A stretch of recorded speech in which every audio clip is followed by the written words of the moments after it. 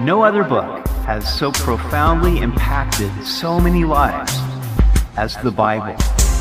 Welcome to Simply the Bible, the Through the Bible teaching program of Pastor Daryl Zachman of Calvary Chapel, Treasure Valley. Today we finish Isaiah 43, a message on the Lord as Israel's Redeemer. In the future, he would bring down Babylon and give drink to his people, blotting out their sins. We hope you join us as Pastor Daryl continues in Isaiah chapter 43 on Simply the Bible. I have mentioned before that one of my favorite memories was a pastor I heard one time say that his favorite name for Jesus was Redeemer. And the reason he said that is because he had seen how the Lord had redeemed his son's life as being a prodigal and bringing him back to him. I think that we would all have to say, as we look at our own record of failure and brokenness, I am so glad that the Lord is a redeemer. He buys us back from the slavery of sin. And that's really what the word means. Well, we continue in Isaiah chapter 43 today, beginning in verse 14. Thus says the Lord your Redeemer, the Holy One of Israel. For your sake, I will send to Babylon and bring them all down as fugitives, the Chaldeans, who rejoice in their ships. I am the Lord, your Holy One, the Creator of Israel, your King. So God calls himself here your Redeemer. Love that. I'm the one who buys you back. I deliver you. And in this case, he was delivering them from Babylonian captivity. He said, I am the Holy One of Israel. There is only one who is holy. Jesus said there's no one good but God alone. And he said that for your sake, I will send to Babylon. Now, God was going to discipline his people because they had disobeyed him. They were going to go as captives to Babylon for 70 years, but then God would send to Babylon King Cyrus of Persia, and he would defeat this great city. And God would do this for the sake of his chosen people, Israel. Now, the Babylonians, it says here, would rejoice in their ships. What exactly does this mean? Well, it's possible that the Babylonians may have had trading vessels that they used on the Euphrates River in the Persian Gulf, but their ships would fail them. Now, the Lord said, I am Yahweh. That is the personal name of God, which means I am, or the self-existent one. He said, I am your Holy One. There is no person who is holy because we have all sinned, and we are all broken people. But God is the Holy One, meaning the whole one. He has complete integrity through and through. I am your Creator. And he said, I am your King. God alone is the King of the universe. Now, he is speaking here to his people Israel, but it is true that God is the creator of all mankind, and he is the King of everyone. And whether a person acknowledges that or not really doesn't change the fact that God is the King of the universe. He alone is worthy of our reverence and obedience.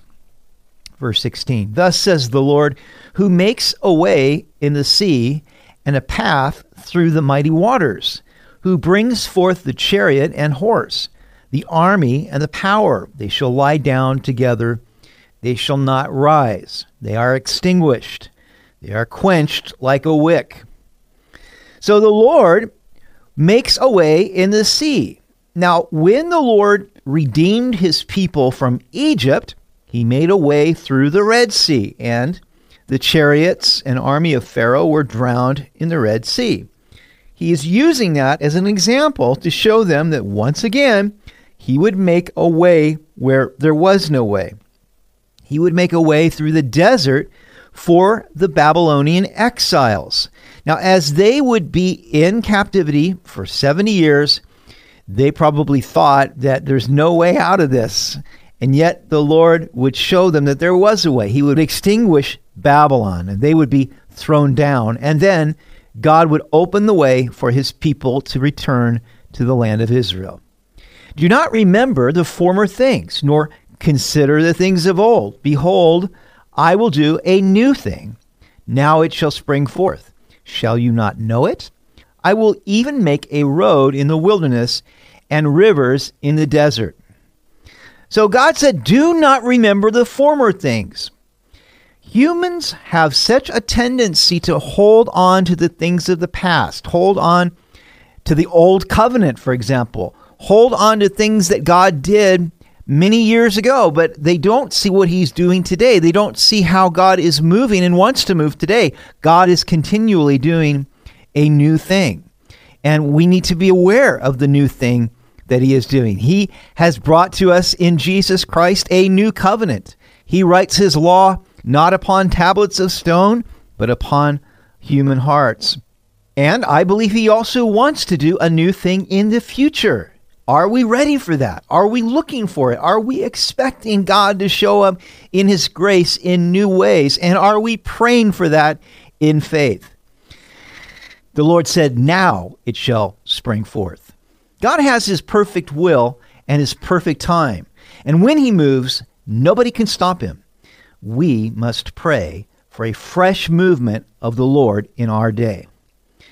He would make a road in the wilderness. Now, how could that be?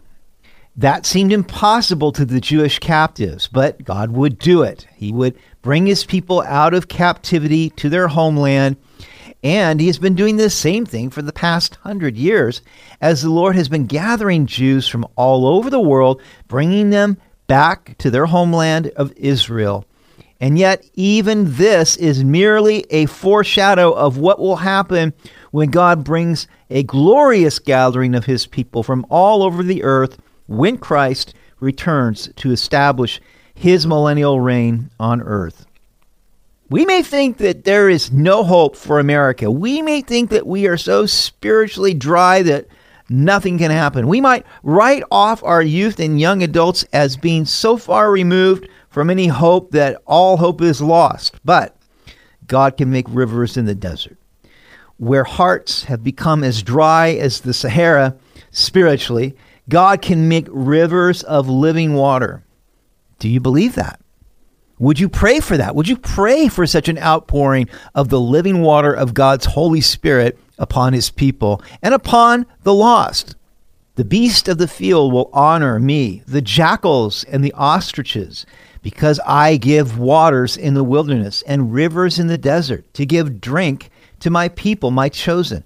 This people I have formed for myself. They shall declare my praise.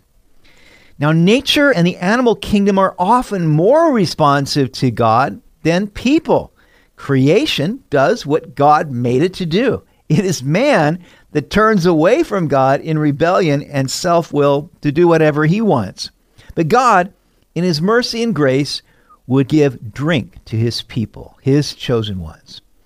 You will recall that Jesus, while in the temple in Jerusalem on the last day of the Feast of Tabernacles, cried out with a loud voice, saying, if anyone thirsts, let him come to me and drink. He who believes in me, as the scripture has said, out of his heart will flow rivers of living water. So that offer that Jesus gave still stands. Are you thirsty for what is spiritually real? Do you want to experience the power, love, and soundness of mind that only the Holy Spirit can bring?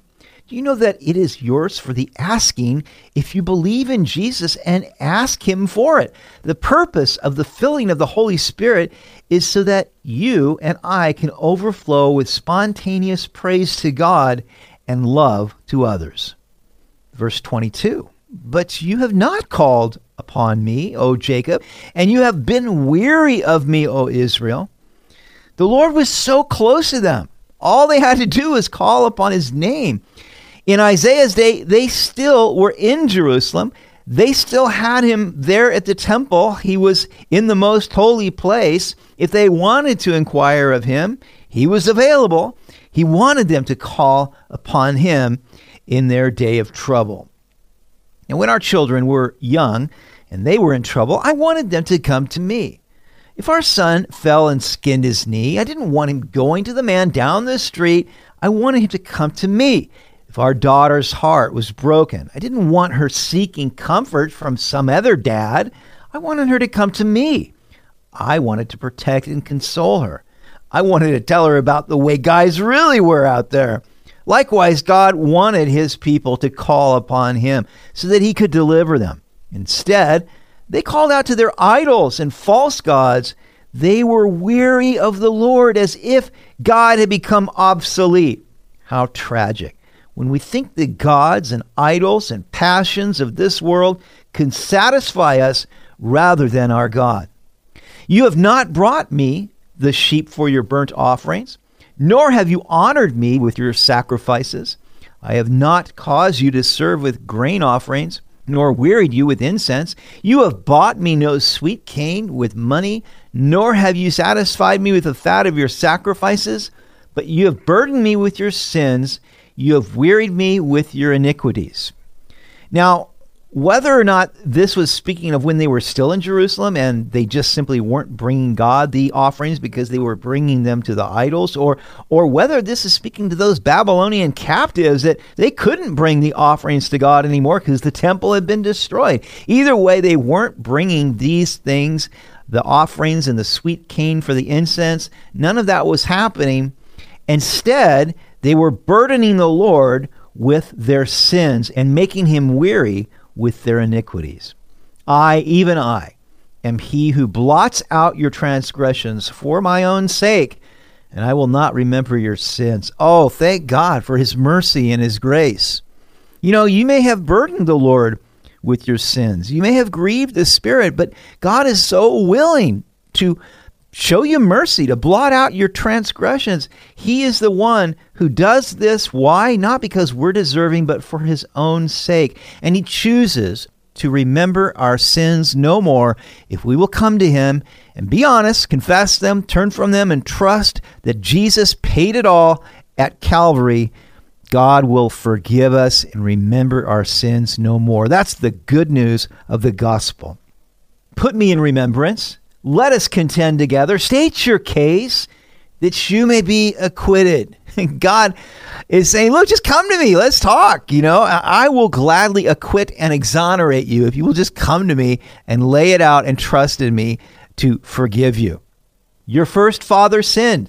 That would be Abraham. We know he lied to Pharaoh. And your meditators have transgressed against me. That word meditators is really interpreters. So those who were supposed to be interpreting God for the people, they had transgressed against God. Therefore, I will profane the princes of the sanctuary. I will give Jacob to the curse and Israel to reproaches. And of course, that's what would happen with the Babylonians destroying the temple, destroying Jerusalem, which would happen about 100 years after Isaiah had written this. The amazing thing is that God would bring discipline to his people because of their idolatry and disobedience. But at the same time, he didn't write them off. He would show them his mercy and his grace. He would forgive their sins and remember them no more and bring them back into the land of promise. Why? For his own name's sake, because of his mercy and grace. You've been listening to Simply the Bible, the Through the Bible teaching program of Pastor Daryl Zachman of Calvary Chapel, Treasure Valley. For more information about our church, please visit our website at calvarytv.org. That's calvarytv.org. If you have any questions or comments, please contact us through our website. To listen to previous episodes, go to 941thevoice.com or check out our podcast on iTunes or Spotify, and please leave us a review. Next week, we will see where the Lord declares that he is the only God and there is no other. Then he challenges the idol gods to predict something and bring it to pass to prove themselves. We hope you'll join us as we continue in the book of Isaiah on Simply the Bible.